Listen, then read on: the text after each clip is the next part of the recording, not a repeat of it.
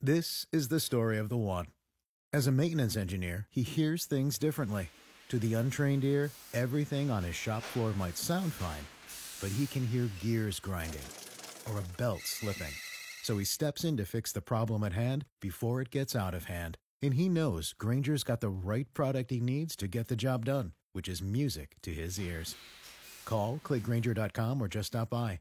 Granger, for the ones who get it done.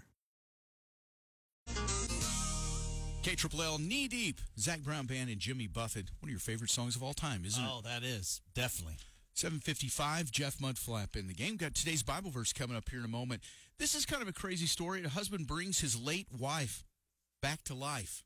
Okay, I'm really... Sort of. Yeah. I'm anxious to hear this. Yeah. No, she's not really alive. But I just thought this was kind of a bizarre story and a bizarre request. Okay. Both. So there's this guy in India recently lost his wife of 39 years. But now she's always going to be with him because he's fulfilled her dying wish of creating a life-size statue of her so they could be together forever. So this guy lost his wife back in 2021, and while she was in the hospital, she asked him to build a statue of her so that they can continue to be together. So after she died, he found an artist to build a lifelike silicone statue of his wife. So silicone is going to be, it's different if it was like marble or stone or something, but silicone has, it still has that, like skin real type. life. Yes, Mm-hmm. Anyway, 6 months later and about, lots of money later, $3,000 later, this guy produced a 66-pound statue that looks just like her.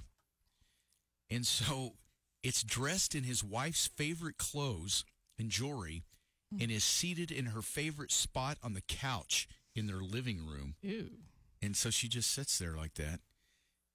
Okay, that's kind of creepy. And, it sounds a little creepy, doesn't it? Yes. It's kind of, ooh. I mean, I get, mourning and everything. Right, I mean, right. But that just seems a little... Yeah, I think it would be a little creepy if you go to visit them or something and, just lifelike sitting there. It's like, ooh. Well, have you ever been a situation where, and this actually has happened, where there were some acquaintances of ours who the wife had passed, anyway, it doesn't matter, but they were young, early 30s. I mean, it was just very kind of tragic. Mm-hmm. He carried her around in her ashes in the urn everywhere he went.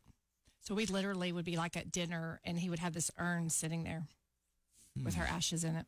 Interesting. Yeah, see, I just never be It's that tough. guy, I mean, guess. Each... Everybody mourns differently, I suppose. That's what I was but trying to get that to. is just, but it's just kind of for everybody else, it's just kind of an odd situation, I guess, to deal with.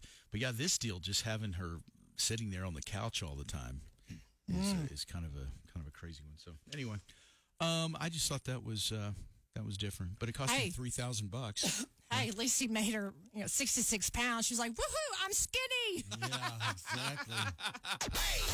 Something is happening. Just Mudflap and the gang. 96.3 KLL.